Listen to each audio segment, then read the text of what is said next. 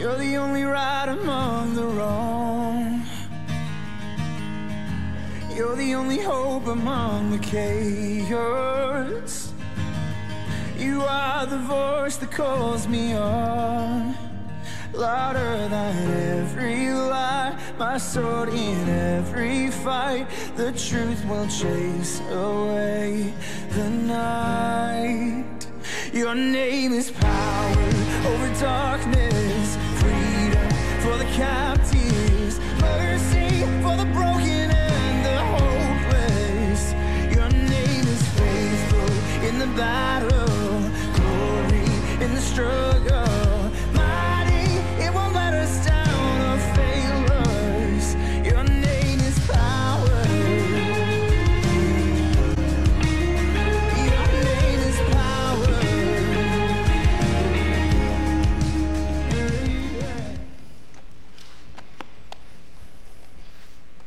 Hope you've been enjoying the Indian summer that we've been having in these parts. It's a beautiful time of the year. It's a time to reflect and time to think about the Lord, who put on such a pageantry, of autumn. It's going to get colorful. And where we live in this little place we call a farm, it's not really a farm. It's 2 acres and a little tiny house on these 2 acres, but we're surrounded by trees, and so they're all in the first blush of autumn. Took a walk this morning, and just brings me to tears to be able to live in such a beautiful place, And so we're all really grateful for that. Out in our place, we call it Bittersweet Farm.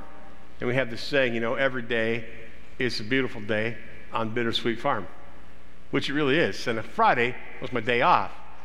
And Friday, on a perfect day off in the fall, I get to decide, I have a big decision to make, which of the porches am I going to sit on when I read and write after I get my list of duties done to make the household run right. And I got up in the morning on Friday thinking about that, and I thought, other than having a really bad plumbing problem, which is making the hardwood floors in the kitchen curl up, so I thought maybe I should look under the house. And when I pulled the plug out from underneath the crawl space, it was like a sauna of hot air came out, and there was a hot water leak. And I'm really good at fixing things. I think I mentioned that last week, didn't I?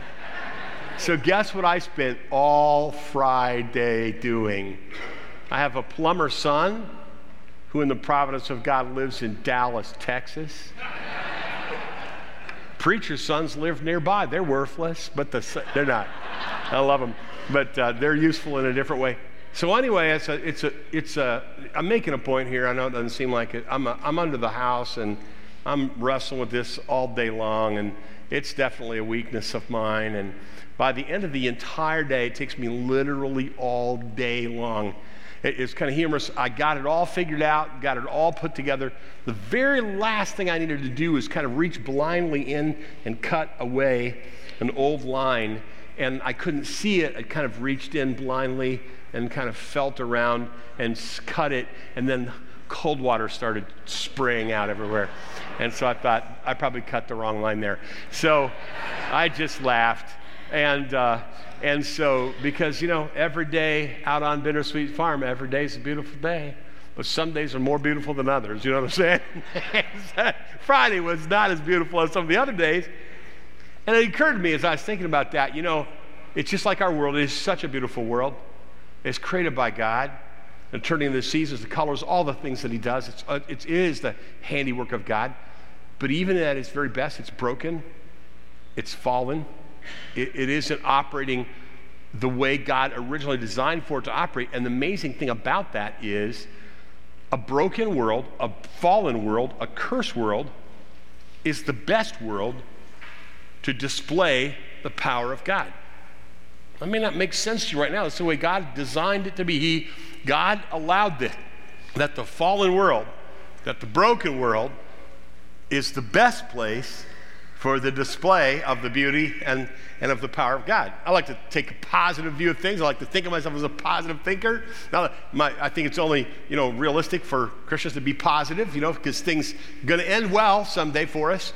My son Chuck isn't so sure about that. He told me one day, he says, "Dad, someday you are going to fall out of the Pollyanna tree and you are going to hurt yourself really bad." I think that's so funny. You know, the Pollyanna, the girl that comes to town and everybody starts, being happy, and she falls out of a tree at one point. Anyway, maybe Friday I fell out of the Pollyanna tree and landed in a pile of plumbing, apparatus, but still was a place where God can display his power. Got to the end of the day, got it all done, got it done right, called Lois in. I said, what do you think?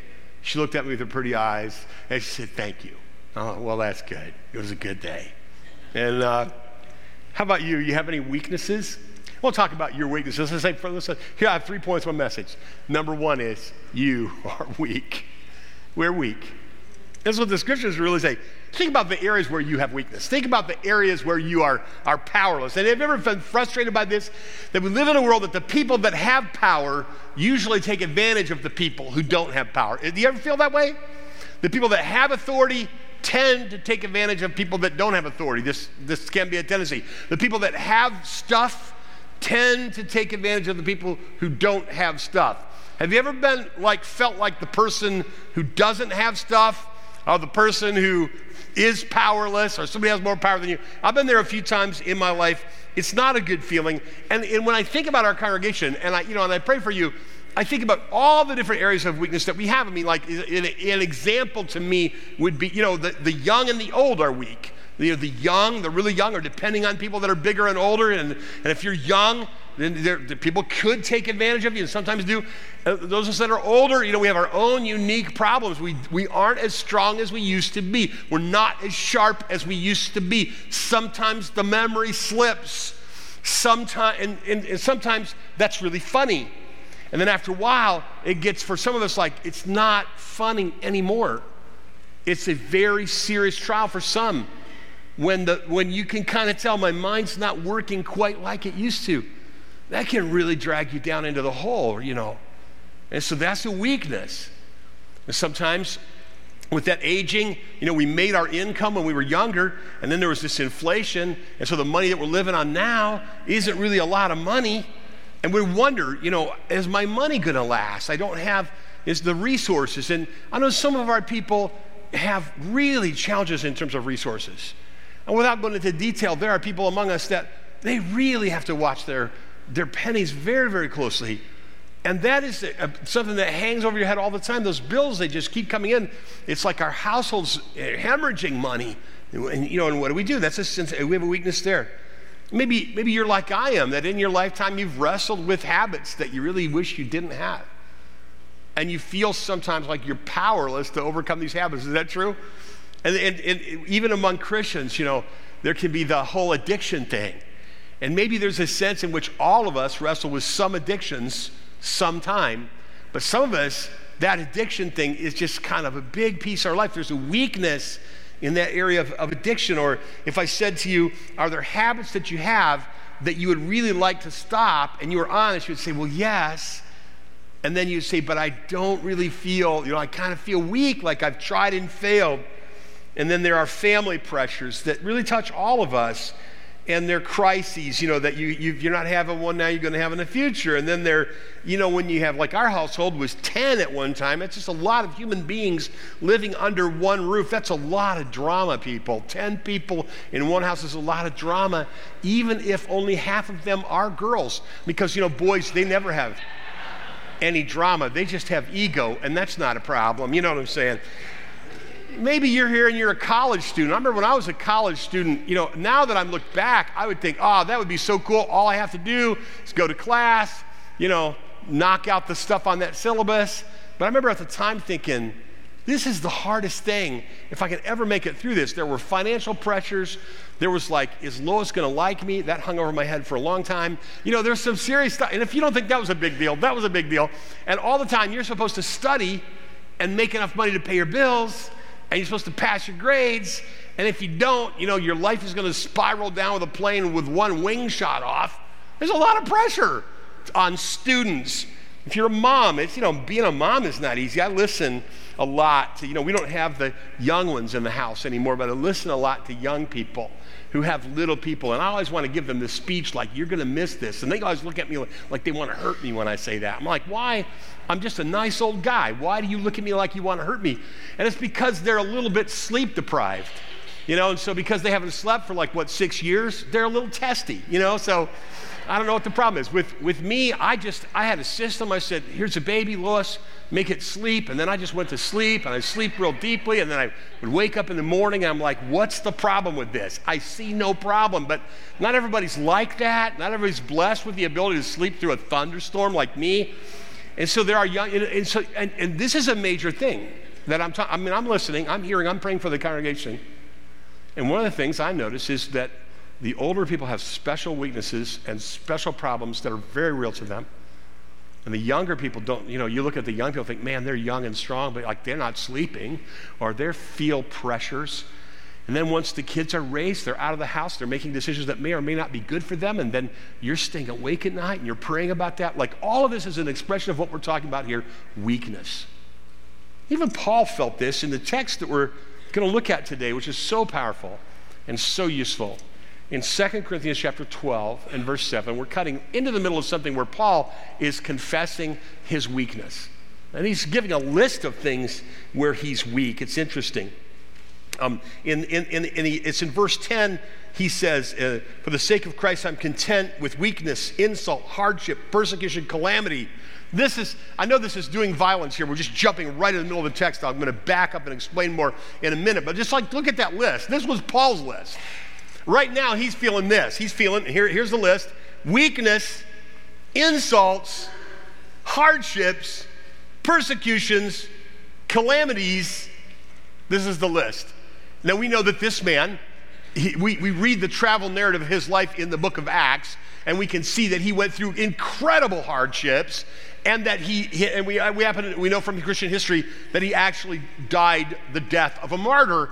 He had a list of weaknesses, of difficulties. And so do you look at that list, look at weaknesses. That would include sickness, disease, or just physical weakness, or infirmities, or aging, or arthritis, or gout, or whatever it is that plagues you, that you get that you have one of our men, who I will not name, was telling me about, he has in his wallet a little folded up piece of paper, a list of all the medications that he takes. I was like, not a really old guy, not that old. And he had that big list of, and this is a part of the weaknesses that we have, what you have to have medication for, what you're wrestling against, and the doctor gives you that dire, kind of prediction. Like, if you keep doing that, this is what's going to happen. And that hangs over it. So Paul had some of this. Insults. There are people that say things to us that hurt us. Sometimes unintentionally, but they hurt us really bad. But other times, intentionally. This is a factor of our weakness. And then there's hardships, like the necessities of life, or like pressures, or like plumbing, or like electric. And the cars, they don't sell you a car and it works forever. It's going to break down. I mean, after all, people have to have jobs making cars, so they make them so that they break down so they can make you another one, and, it keeps the economy rolling. No pun intended. How is that, Leo? A pun. See what I'm saying? I'm sitting under Leo's teaching on the puns, and I'm just kind of in kindergarten right now, so you have to bear with me. So this is that when you go out and the car doesn't start, you're like, oh, I don't need that. I owe taxes. The kids are doing that. My wife misunderstood me, and now my car won't start. And are you with me on this? And you just feel like sometimes, man, weaknesses is what he describes. It's hardships. Then he talks about hardships, or the necessity of life, or persecutions, when people are tracking you down, stalking you. Either they misunderstand you, or they actually want to hurt you. And then there are calamities, as he lists here in his list, are like disasters that come. So on top of all that other stuff, you don't know if there's going to be a tornado, or a flood, or a hurricane, or an ice storm, or the power goes out and all your stuff is ruined, and you have these about the time you think you got your stuff put together, you can't sell your house that you really needed to sell, and you wonder if you're going to be able to get for it what you put into it, and it keeps you awake at night. Is anybody with me here? Yeah, you're all with me, aren't you? Why? Because we are weak. We are weak. I want to tell you this, though. This is true, though. You may be weak, but if you're a child of God, you are loved. As a matter of fact, let's go back to Sunday school. Think about that. Jesus loves me. Why don't you sing that with me? Jesus loves me, this I know, for the Bible tells me so. Little ones to him belong. We are weak, but he is strong. Well done back there, by the way, on the computer. He's strong. We learned when we were in there was a lot of truth to that. What were they teaching us when they said, Jesus loves me, this I know, we are weak, but he is strong? They were teaching us a truth about God that we needed to know all our lives. He is omnipotent. He is all powerful. We are weak, but he is strong. This is not just a series of talks about the attributes of God. They're talks about why the attributes of God should thrill my heart, because I am weak, but he is strong. Let me talk about how strong he is just for a minute. If you like the Bible, you're going to like this part of my message. Job 9:4.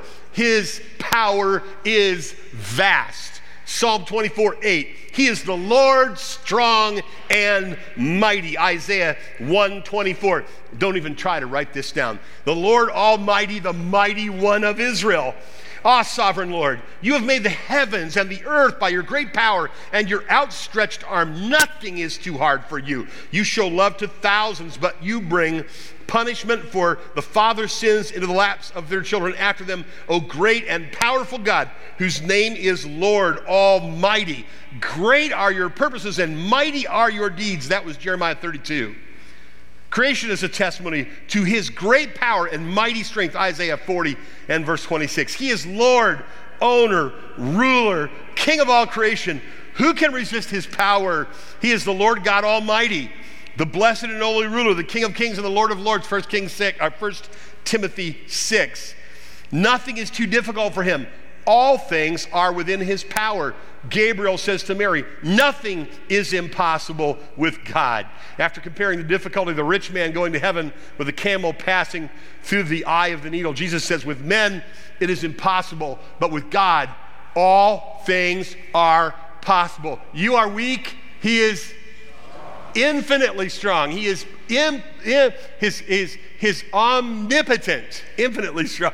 And so it says in Psalm 115, verse 3, but our God is in the heavens, and he does whatever he pleases. Whatever the Lord pleases, he does in heaven and in earth and in the seas and in the deep. Psalm 135 and verse 6. Isaiah 14:27 says, the Lord of hosts has planned, and who can frustrate it? As for his stretched out hand, who can turn it back?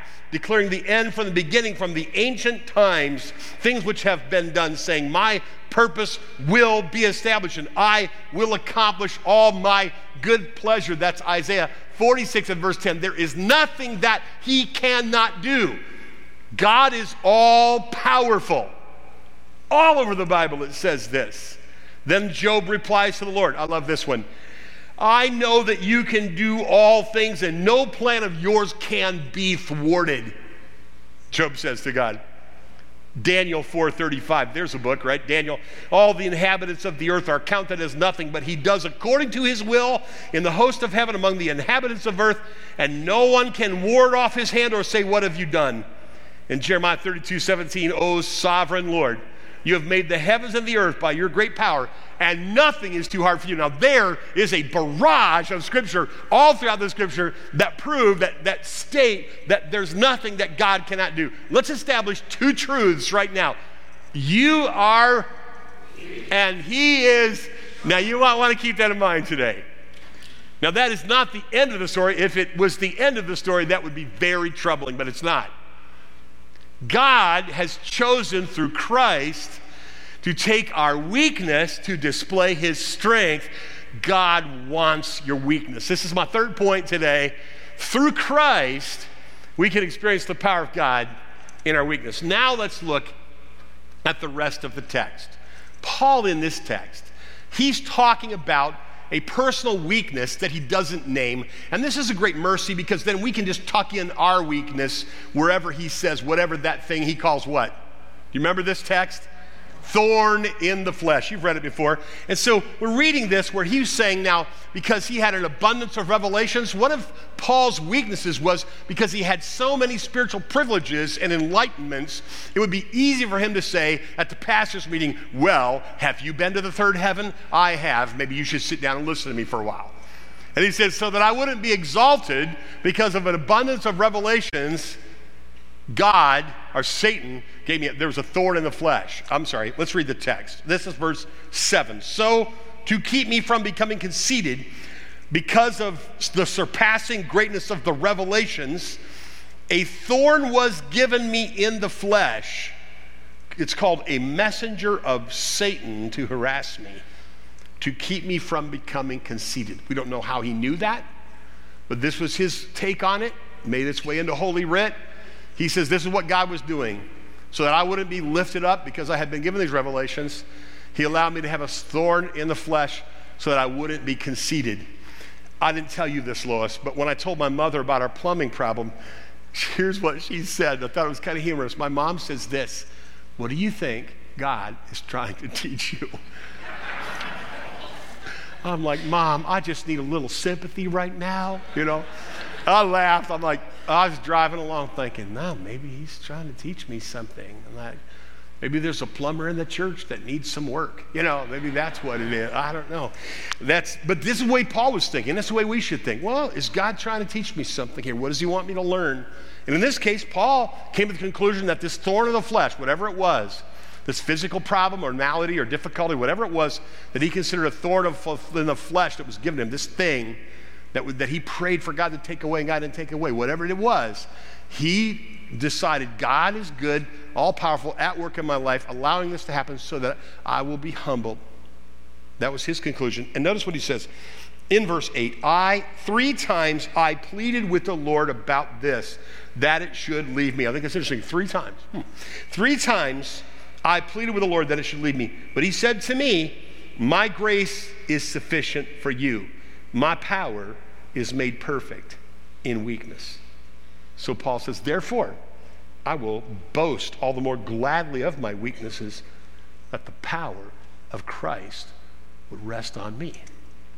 For the sake of Christ, then, I am content with weakness, insult, hardship, persecution, calamities, because when I'm weak, that's when I'm strong. Now, there's a powerful, powerful biblical truth in this. Let me express it this way. When you begin to understand your deep needs, like we listed at the beginning and all the ones you were thinking about when I was talking, when we begin to think about our deep needs, and we should think about them, whatever they are, our weaknesses, our liabilities, our temptations, our disposition to depression, or our being like uncannily sunny about everything when I shouldn't, whatever it is, when I think about my deep needs, when you think about your deep needs in the light of God's great power, his great fullness, and how through Christ our needs can draw us to God, then we're going to know God by heart in a deeper way than we've ever known him before. Weakness is a part of God's plan in this universe. God is doing something, and we know that this is what he's doing. He wants to give us a consciousness of our weakness and his power, so that we will seek Jesus Christ strengthening us, displaying the power of God in our weakness. So we just don't want, so that the natural man wants to go around and find people to impress with our strength. The natural man wants to go around and say, well, here's what I'm good at. In the natural, that's a pretty good idea. But if you want the dynamic of God working in your life and giving you spiritual power and empowerment, then you have to take him your weakness, not try to impress him with your strength. Now you're like, everybody's on board now, right? Because you're like, yeah, that's me. I'm dealing with a thing in my life I didn't think I'd ever have to deal with.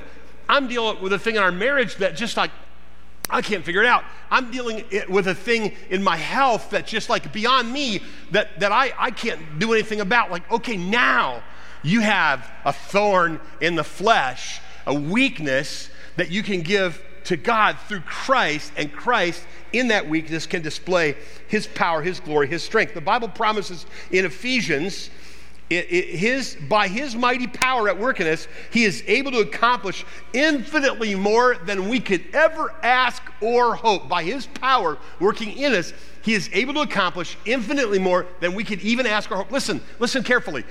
Here's the deal. Whatever it is God wants you to do, he can empower you to do, no matter how weak you are. This is what the Bible doesn't just say you're weak and he's strong. The Bible says you're weak, he's strong, and he can give you his power through Christ. You acknowledge your weakness and never stop seeking his power. We can show you how to do that to some degree, but just right now to establish that this is what the Bible teaches. in 2 Corinthians 12, 7 through 10. My power is made perfect in weakness, Jesus says to Paul. Therefore, I will boast all the more gladly in my weakness, so the power of Christ may rest upon me. And in an uncanny way, he's telling us a source of unexpected gladness and joy, and that is go around, look for an area where you're weak, let God show his strength in that area, and it will give your heart joy. I will boast in that. It's counterintuitive, isn't it, how to have the power of God in your life, but it's true. Now, just this little thing right here, it's just interesting that who did this come from, this thorn in the flesh? Who did it come from? Let's look at the text in verse 7 and let's ask, who did this come from?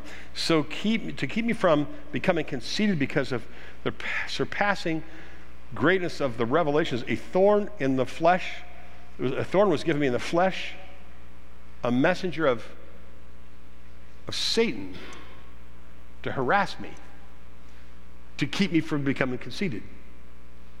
Because I know Satan is sitting around all the time going, Paul's getting proud. Let's not let that happen. I'm being sarcastic. Satan has no interest in Paul's sanctification. Satan isn't trying to help Paul become humble. Satan is messing with him, but God obviously is implied here. God is at work in this is what the scriptures call that theologians call an overruling providence. That God is at work in an overruling providence. Like, yes, you have that in your life, and that person that slandered you, put it there, or that person that hurt you, or abused you, or sexually abused you, or abandoned you, or divorced you, or stole from you. Yes, that was demonic. Yes, that was evil. But God allowed it for your good. This was an overruling providence, and this is what Paul had a sophisticated view of this. He saw it. He got it. He saw this is the Satan. This isn't, but God is using it. This will help you understand the world that you live in. Bad things come in the world, but God is able, in an overruling providence, to take the worst thing that ever happened to you and turn it into the best thing that ever happened to you, like the guy in the church many years ago whose wife divorced him because he was a pain.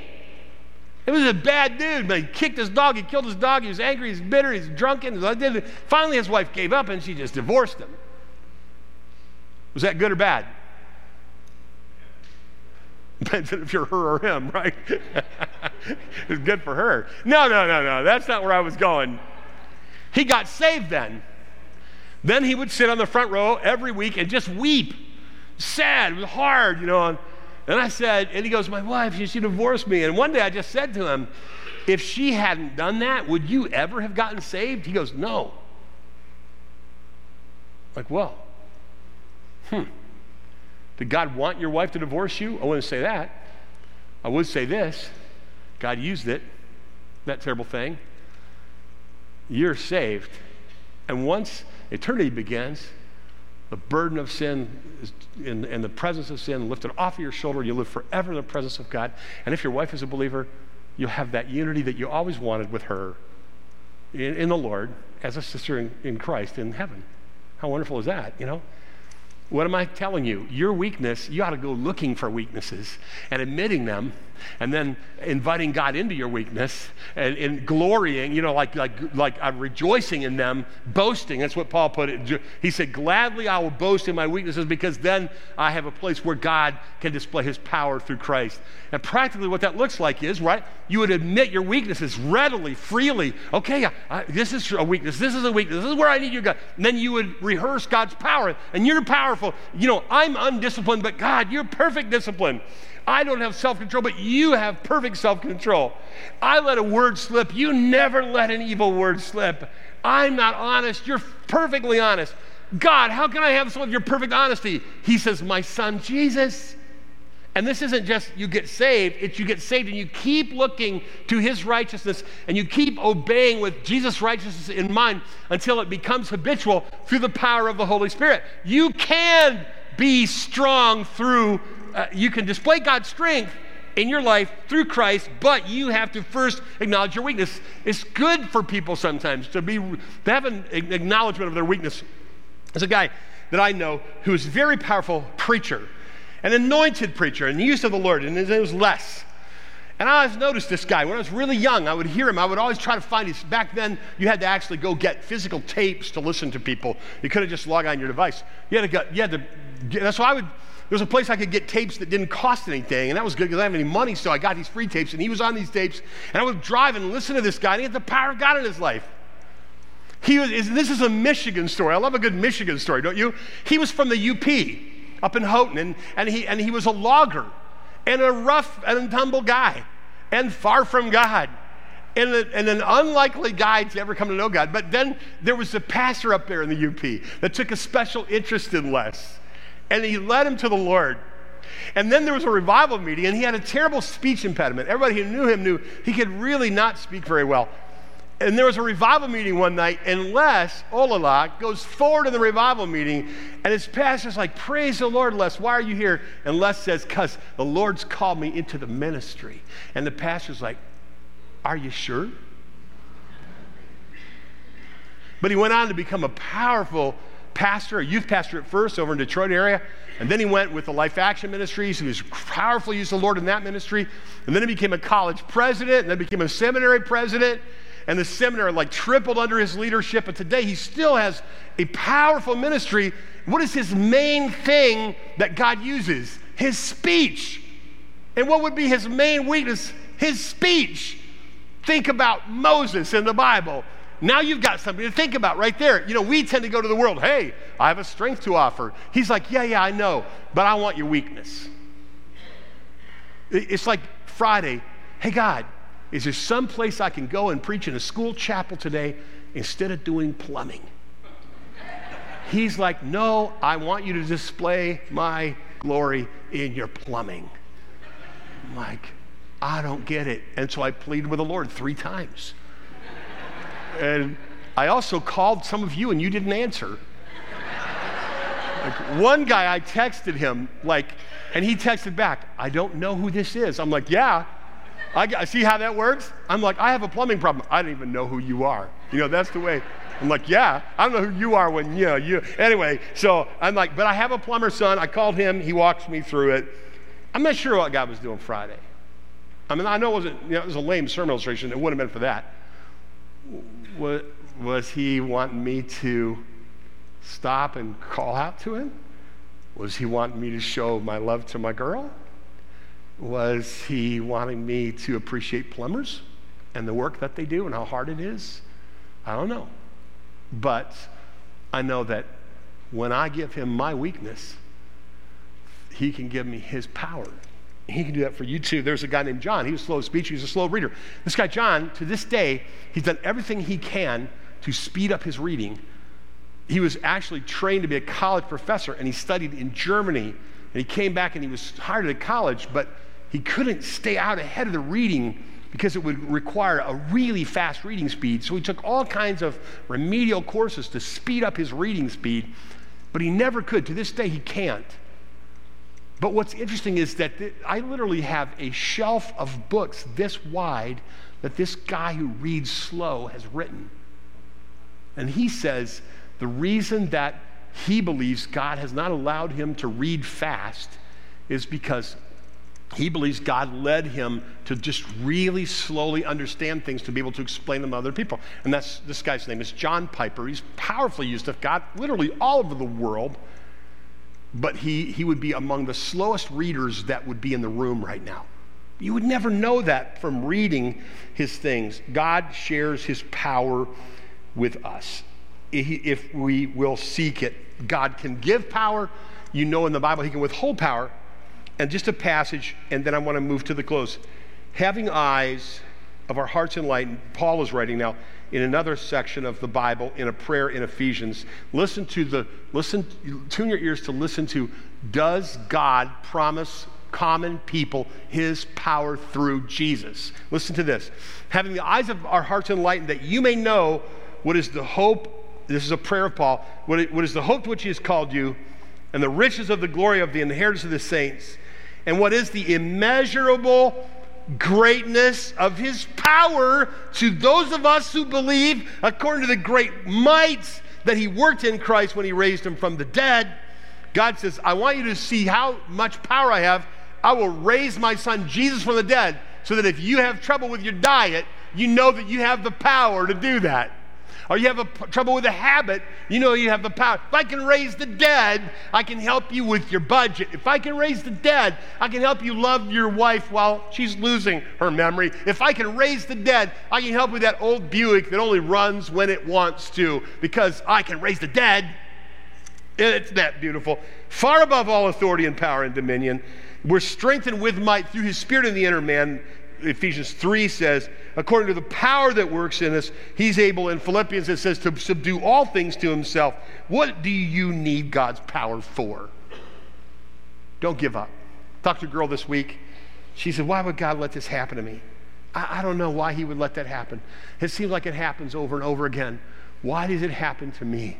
I got off the phone, and in my heart I said, keep clinging to God. I don't know what he's doing, but I know that he can do whatever he wants to do, whatever it is. This summer, we went to Nashville, and we heard a speaker, a young woman named Jackie Hill Perry, at this conference in Nashville this summer. She's written a book with a provocative title, Gay Girl, Good God. Gay Girl, Good God. Here's what she says in the book. I used to be a lesbian. Jackie grew up in a fatherless home and experienced gender confusion, and she abused marijuana, and she loved pornography, and she embraced masculinity and homosexuality with every fiber of her being. She knew that Christians had a lot to say about the list of things that she did, but she couldn't change herself. How was she supposed to stop loving women when homosexuality felt more natural to her than heterosexuality felt to her? But at the age of 19, she came face to face with what it meant to be made new. And God broke in and turned her heart toward him. Right there in her own bedroom with the gospel, she experienced the power of God. She's a wife. She's a mother. She's a Christian speaker. Even with this terrible difficulty and confusion in her past, she experienced the power of God. And you can too. When I was in the previous church, I noticed that we had some boys that didn't have dads. And my heart went out to them because I thought how many times my dad taught me things and kept me out of trouble. And if I ever get in trouble, even to this day, I could call my dad and he would have counsel for me. He'd probably just come over. And these boys didn't have dads. So I got to thinking. I went out and I bought the most expensive steaks I could find. And I bought silk pie. And I bought all kinds of really nice food and drink. And I made a steak dinner for these boys. And then I grilled these steaks on the grill, and I invited all these boys over to be around my table there on our patio. And then we had those steaks, and then we fed them all that food. And we got all done. We leaned back from the table. And then I said, I want to tell you why I invited you over today. They were real quiet, just looked at me. I said, I invited you over today because you don't have a dad. And I kind of felt bad for you. I thought, if I didn't have a dad, I don't know what I would do. You know, who do I call when I don't have a dad? I said, on my phone, I have a database of the entire church, 700 members. I said, there's people that can do anything. And you don't have to know them, you just have to know me. If you ever get to the point in your life where you go, I don't know what to do, all you got to do is got to know my phone number. Because I got all these people behind me. I don't know how to do anything, but they know how to do everything. All you have to do is call me. I'll connect you up with somebody that can help you. Okay? I said, okay. Paul Dixon was the president of the Cedarville University, Cedarville College at the time. The students there at Cedarville, they said that while he was the president, he had a thing he would do. At graduation, he would say, you are now a graduate of Cedarville College. And from now on, if you ever need anything, you call me. If you're ever stuck, if you need something, call me. I'll help you.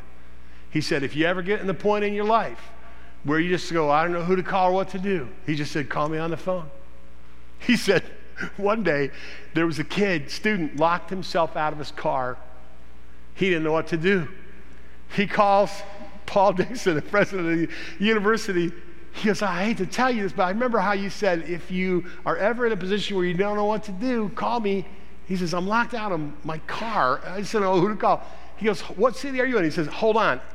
Just a little while later, a locksmith shows up so that the president had connections with. I know you're sitting there thinking, wow, that'd be cool if you had that kind of connections. Well, you do have a connection with a God who has no limits in his power. And you might want to keep in mind, when you begin to understand your deep needs in the light of God's great fullness and how through Christ our needs draw us into God, then you'll begin to know God by heart. I'm going to pray here in a moment, and we're going to be dismissed. But God has been kind to us here in the church. He's been sending us folk. And today, before we go home, we have the privilege of formally welcoming Steve and Carolyn Wallenwine into the membership of our church. Now, they've come to us. They've been attending. They know our church. They know our people. They've been attending for quite some time. They've applied for a membership. They've been interviewed by elders, and our elders recommend them to be members. Steve and Carolyn, I want to, if you raise your hand back, they're back here on my left. Look back there. Just crane your neck around like you're not supposed to do that. So if you don't know them already, go say hi to them, because if the Lord's in this, they're going to be members of our church. So the elders have recommended to us that we receive them into our membership. Those in favor of this signify by saying amen. Amen. If you're opposed, another sign. So praise the Lord for that. Would you stand with me? We're going to pray and be on our way home today.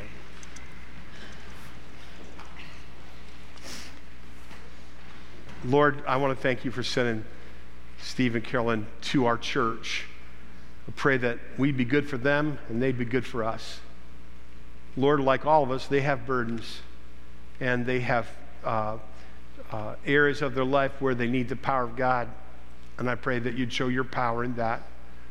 Every one of us has weaknesses. Help us this week to lean into our weakness, see your great strength, trust Jesus Christ to display the power of God in our weaknesses. And Lord, I also pray that if there are any who are here who are in need of prayer, and they'd like somebody just to pray with them before they go, that Lord, they come forward and meet here with the prayer team instead of going away. Keep us mindful, I pray, of our great weakness this week and your great strength and Jesus' great mercy. In the name of Jesus we pray. Amen. God bless you.